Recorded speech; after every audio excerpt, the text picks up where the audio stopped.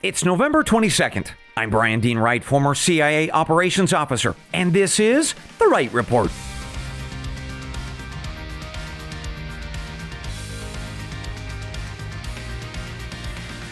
Hey, good day to you, ladies and gentlemen. Welcome to The Wright Report, your daily news podcast. I've got 4 briefs for you this morning that are shaping America and the world. First up, some good news on the dirty green energy front. The state of Arkansas is set to give America a new source of lithium, and even environmentalists are happy about this news. Details shortly. Second, an update for you on the AI revolution. A $90 billion company called GPT all but imploded over the past week, and the reasons for this disaster include killer robots. I'll explain. Third, developing news out of Israel this morning on the possible swap of prisoners and hostages involved in this conflict. I'll give you the latest. Fourth, grab your maps, because we are off to Asia this morning, to the country of Myanmar. We're heading back there because of a recent rebel attack on some government forces with fallout on your pocketbook. Later, a listener question today from William about whether or not we should get rid of the CIA. I'll offer up my response to his suggestion. But first, let's get to our top stories of the morning. Some good news on the dirty green energy front, news that even environmentalists are celebrating this morning. And here it is. The state of Arkansas and the company of ExxonMobil have announced the launch of a major drilling operation in the southern part of that state. Estimates are that the area could hold millions of tons of lithium, enough for at least 1 million electric vehicles per year for years. But it could also help power the batteries for lots of other products too, like cell phones, laptops, and so forth. But perhaps most critically, it's coming from a series of wells in America. And that is very good, because as I shared with you during my special briefs back on August 16th and 17th, most of America's lithium supply comes from abroad. Worse yet, most of the refining of that stuff happens in China. But things are now starting to change. Exxon plans to drill wells throughout this area and pull up mostly salt water. Now, once above ground, they will separate out the lithium that is mixed in with that salt water and then inject the water right back into the ground. And that is why environmentalists are pretty happy about this. It's a relatively light footprint in terms of environmental impact. Plus, Exxon is going to be using mostly existing wells from old oil production. Plus, one other good piece of news to tell you about, Exxon plans to build out a refinery in this area for the lithium, which will join other refineries also being built in states like Texas, South Carolina, and Tennessee. So in other words, folks, we're gaining both domestic lithium production and we're removing China from at least one part of this supply chain. And that is good news. One last thing to talk about, this area of Arkansas, with little cities like Magnolia and El Dorado, it's struggled economically for years now, but this new development should bring in upwards of 6,000 jobs. So all in all, some great news this morning for Arkansas, for consumers, and for America. And boy, does that feel good to say. With that, we turn to our second report of the morning. An update for you on the AI revolution. It's a series I kicked off back on July 11th and 19th. If you missed those episodes and you want to go back for a refresh. But here is one of the key questions that we discussed. Can the computational power of artificial intelligence ever match or even exceed the capabilities of the human mind? Because if so, that would be arguably the greatest and most frightening creation in all of human history. Because if you could put that kind of advanced mind, as it were, in the body of a robot, well, you would have a new species or an apex animal, effectively. And that is at the heart of the news that I'm bringing you this morning and why we should care. And here it is. The AI company called GPT, which was valued at nearly $90 billion last week, collapsed over the past 5 days. And that's because the board of directors fired their CEO, a guy named Sam Altman. They did that last Friday. Now, the reasons for doing so aren't exactly clear. There's a lot of rumor out there, including this one, and I love it. He apparently had some sort of secret deal with Chinese hackers, and the NSA found out. Well, anyway, those rumors aside, most of us following this news are pretty convinced that it boils down to how you answer this next question. Should humanity develop AI and let it run free and wild, see how far this innovation might go if it's largely untouched and unfettered? Or should we be more careful, testing it in laboratories for years and tried to very slowly understand some of the mysteries of how exactly AI works.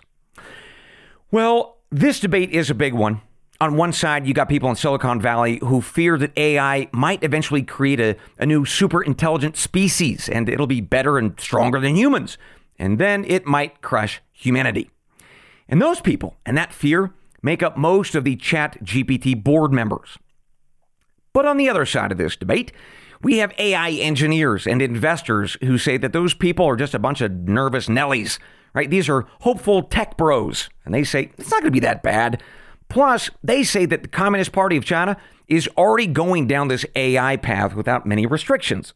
So, unless we want those guys to beat us, we better proceed hard and fast. And that more aggressive view of AI is one held by people like Sam Altman. He is the now fired CEO of ChatGPT. In other words, this brouhaha over the past 5 days is a conflict between these two worldviews, with the board of the ChatGPT folks firing Altman all because of it, allegedly.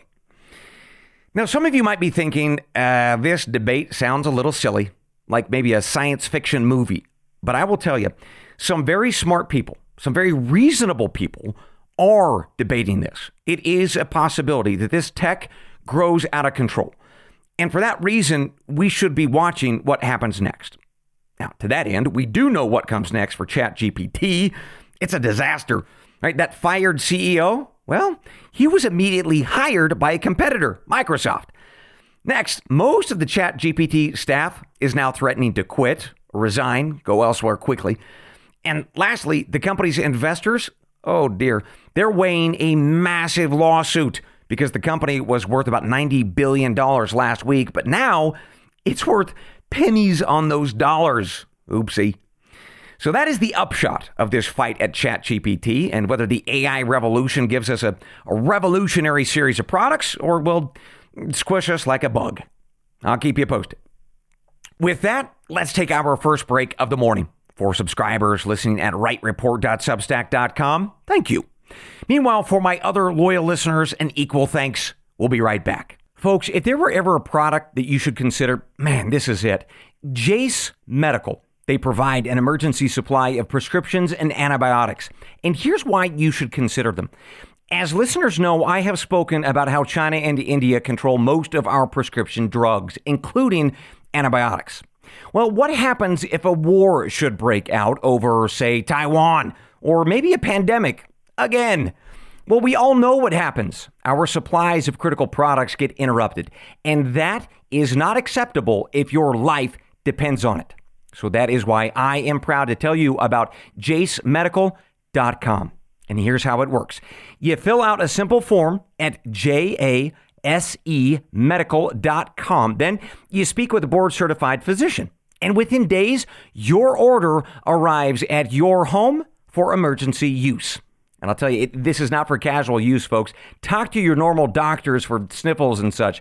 This is for emergency use, with potency lasting for years should the worst ever come. So, friends, go to jacemedical.com, enter promo code RIGHT, that is WRIGHT, and you will get a discounted order. Again, that is promo code RIGHT at jasemedical.com. Welcome back to The Right Report. Let's continue with our reports this morning with a pivot towards international news. Developing events out of the war in the Middle East, ladies and gentlemen, specifically the deal over hostages that we have spoken about, this deal between Israel and Hamas. Well, the deal is looking like it might be a done deal. So here's what we know. Israeli Prime Minister Benjamin Netanyahu told his government late last night that they should approve this deal where the Israelis would pause operations for 4 to maybe 5 days in the Gaza Strip. The Israelis would then free about 150 Palestinian prisoners that are currently held in Israeli jails, some of whom are women and teenagers. In exchange, Hamas would apparently agree to give Israel about 50 of the 250 or so hostages that they took during their terror attack back on October 7th. There would also be an allowance for fuel, medicines, food, and water, which would all, of course, go into the Gaza Strip.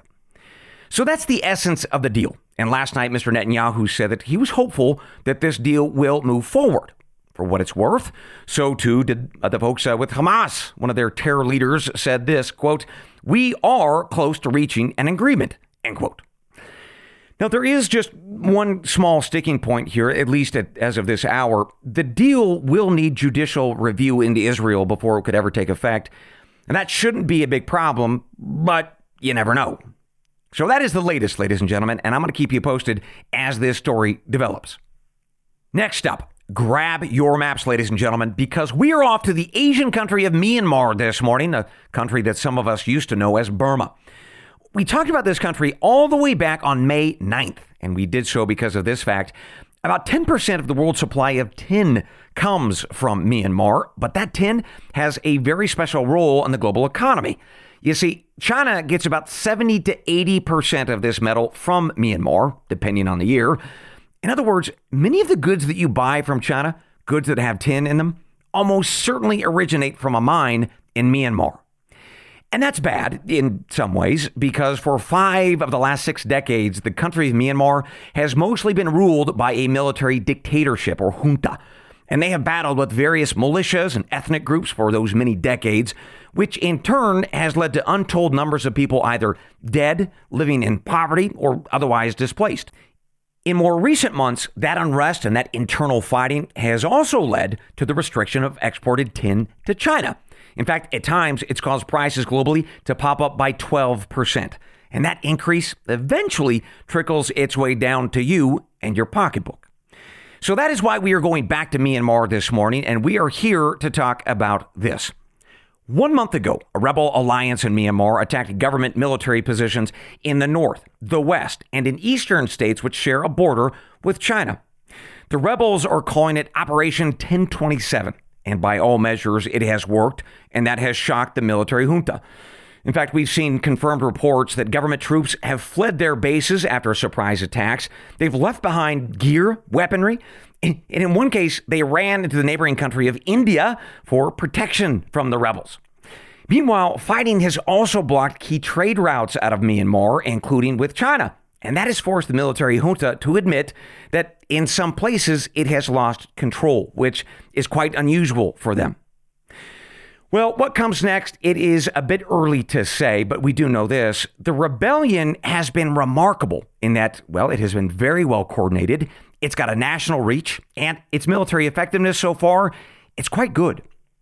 Now, that said, the military government is very well versed in this 6-decade-long fight against the rebels, so we shall see ultimately how this plays out. But I'll tell you what regional analysts and folks like me are wondering is this: why now, and who exactly helped organize this massive, unusually effective rebel assault? Well, let's dive into that.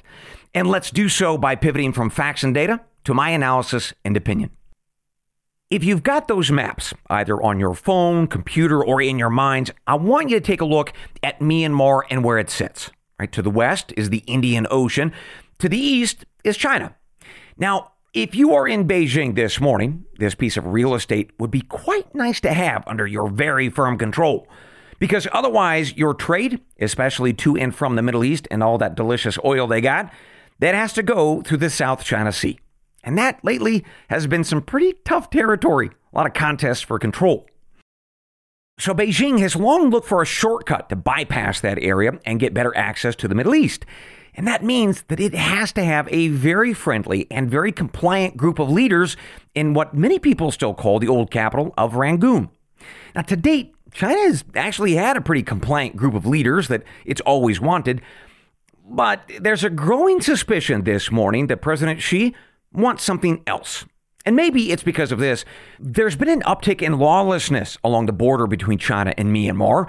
A lot of Chinese citizens have been caught up in gangs and criminal enterprises along that border.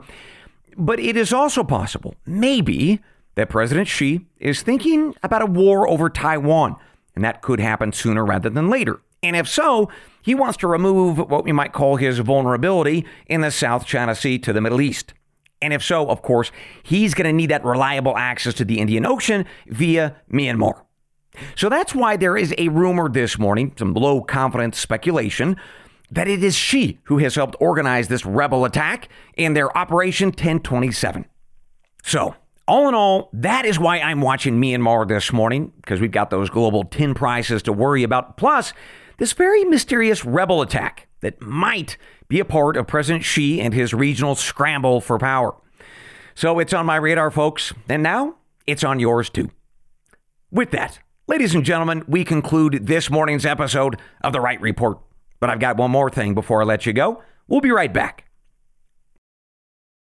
If you own a vehicle with less than 200,000 miles and have an auto warranty about to expire or no warranty coverage at all, listen up. CarShield has a low-cost month-to-month vehicle protection plan that covers more parts than ever. Visit carshield.com/audio to find out how you could pay almost nothing for covered auto repairs. Drivers who activate this vehicle protection today will also receive free roadside assistance, free towing, and car rental options at no additional cost. Get your free quote today at carshield.com/audio. That's carshield.com/audio. Welcome back to The Wright Report. I've got one more thing before I let you go. It's a listener question today, sent to us from one of my paid subscribers at wrightreport.substack.com. William from Vermont wrote in and he asked this question: Brian, do we really need the CIA anymore? Because I think that we should get rid of it. I think that they killed President Kennedy years ago, and the agency hasn't been reformed or cleaned up since. Not really. So if you were president, Brian, would you be brave and get rid of the CIA? Well, William, let me start with this. Can I just thank you for being a paid subscriber? Your $6 a month sure helps me keep this podcast going. A lot of people might think, $6, who cares? But I'm telling you, it means a ton to me. So thank you. Second, let's start with this part. You said, if I were president, let me be very clear. I don't want to be president ever. So let's just keep that in mind. No, thank you, sir. Third, so I appreciate the mention of President Kennedy, because it has been 60 years since he was assassinated, and what a horrifically dark day that was. There was so much promise with his presidency, and I wonder what he would have done differently in Vietnam in particular. But that aside, I'm well aware of the rumors that the CIA was involved in his killing. In fact, for folks unaware, Tucker Carlson did a piece on this allegation about a year ago, and it's worth listening to if you haven't. Now, whether or not this rumor is true, I don't know. For what it's worth, if I were CIA director talking to a president, I would work very hard to declassify every single file that relates to this. Which, if for folks unaware, that has not been done. Some of this stuff is still classified, and it seems crazy to me. Indeed, every president has avoided fully declassifying this information, including Donald Trump, and I just don't understand why. Very, very odd to me. But third, so let's talk about your question of whether or not we should keep the CIA or just get rid of it. So here's what I would say to you. First, there is nothing in the Constitution that says that we have to have it. And by the way, that is true of a lot of government agencies and bureaucracies. So I'm not married to the CIA, right? However, what I'm interested in is the mission or the function that it serves. And for folks unaware, just to clarify, here it is. The CIA is charged with recruiting foreign spies and stealing foreign secrets. It also conducts foreign covert action, like sabotage and that kind of stuff.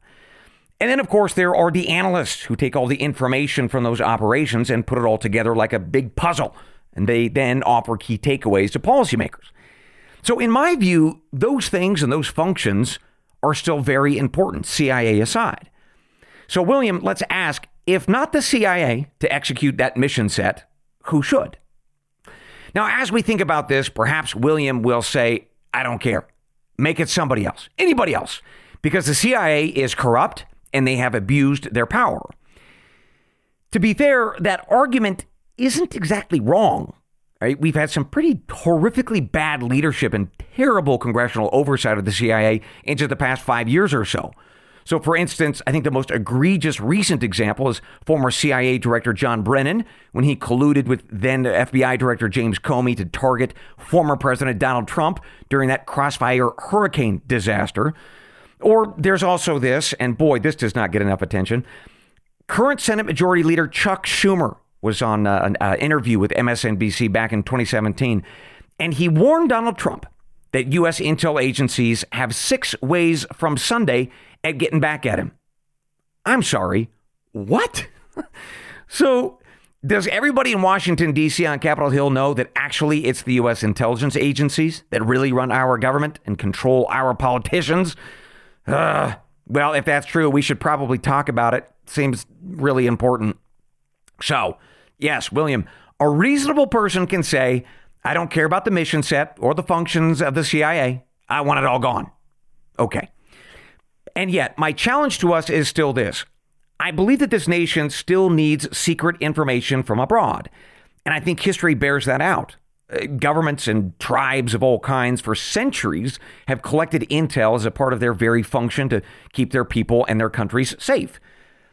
So how might we do that if we don't have a CIA of some kind? Well, we'd have to think about this creatively for a while, but here are a couple of ideas to noodle on. First, we've talked about digital exhaust. And there is a lot of great intel and some pretty impressive predictive power in data that people from all around the world leave as they go about their everyday lives. That includes things from our cell phones or credit card transactions or internet activity. Indeed, we've been discussing that for a good number of months now. So maybe that kind of intel, that digital exhaust, is a new intel collection platform for us. Although, just to remind ourselves, that would mean that we would empower corporations to snoop on us, not the NSA or the CIA. So I'm not sure that we would really resolve the problem. Nevertheless, we'll think about it. Second, perhaps we should just lean more heavily on the State Department and their diplomats. Because it's true, those folks have a lot of sensitive conversations with people all around the world every day. And yes, that is true. But we would still have the challenge of vetting those sensitive conversations for accuracy, because we would need to have high confidence in what these diplomats are being told. And to do so, to do that vetting, that requires other streams of intelligence, like captured emails or phone calls or other human spies. So there's that challenge. Finally, we would probably still need covert action operations for sabotage or to break into buildings or foreign embassies. And that duty could fall to our military operators, and that might work. They do some of that stuff already. But I suspect that over time, some of those guys or their leadership, they would abuse that power too. And not because they're inherently bad, but because that's just human nature. So I'm not sure, William, of what or how we would replace the CIA with. But to be candid, I have to say you probably hear reluctance in my voice. And part of that is I've seen the CIA work and work very well for the American people.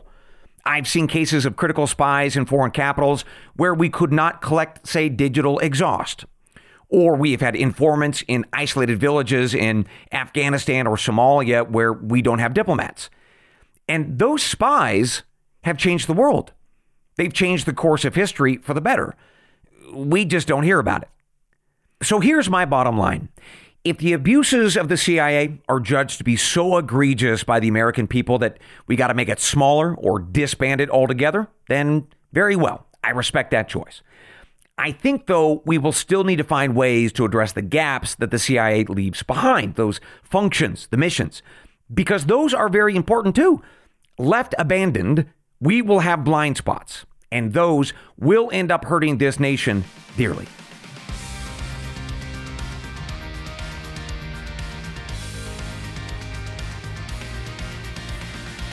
And with that, ladies and gentlemen, we conclude your morning brief. As always, I will see you tomorrow, God willing. Indeed, I expect that we will do a shorter episode for Thanksgiving, maybe a personal message. But until then, I leave you with the creed of every good spy and every wise American. They're the words from the Gospel of John, chapter 8, verse 32. And you shall know the truth, and the truth shall make you free. Good day.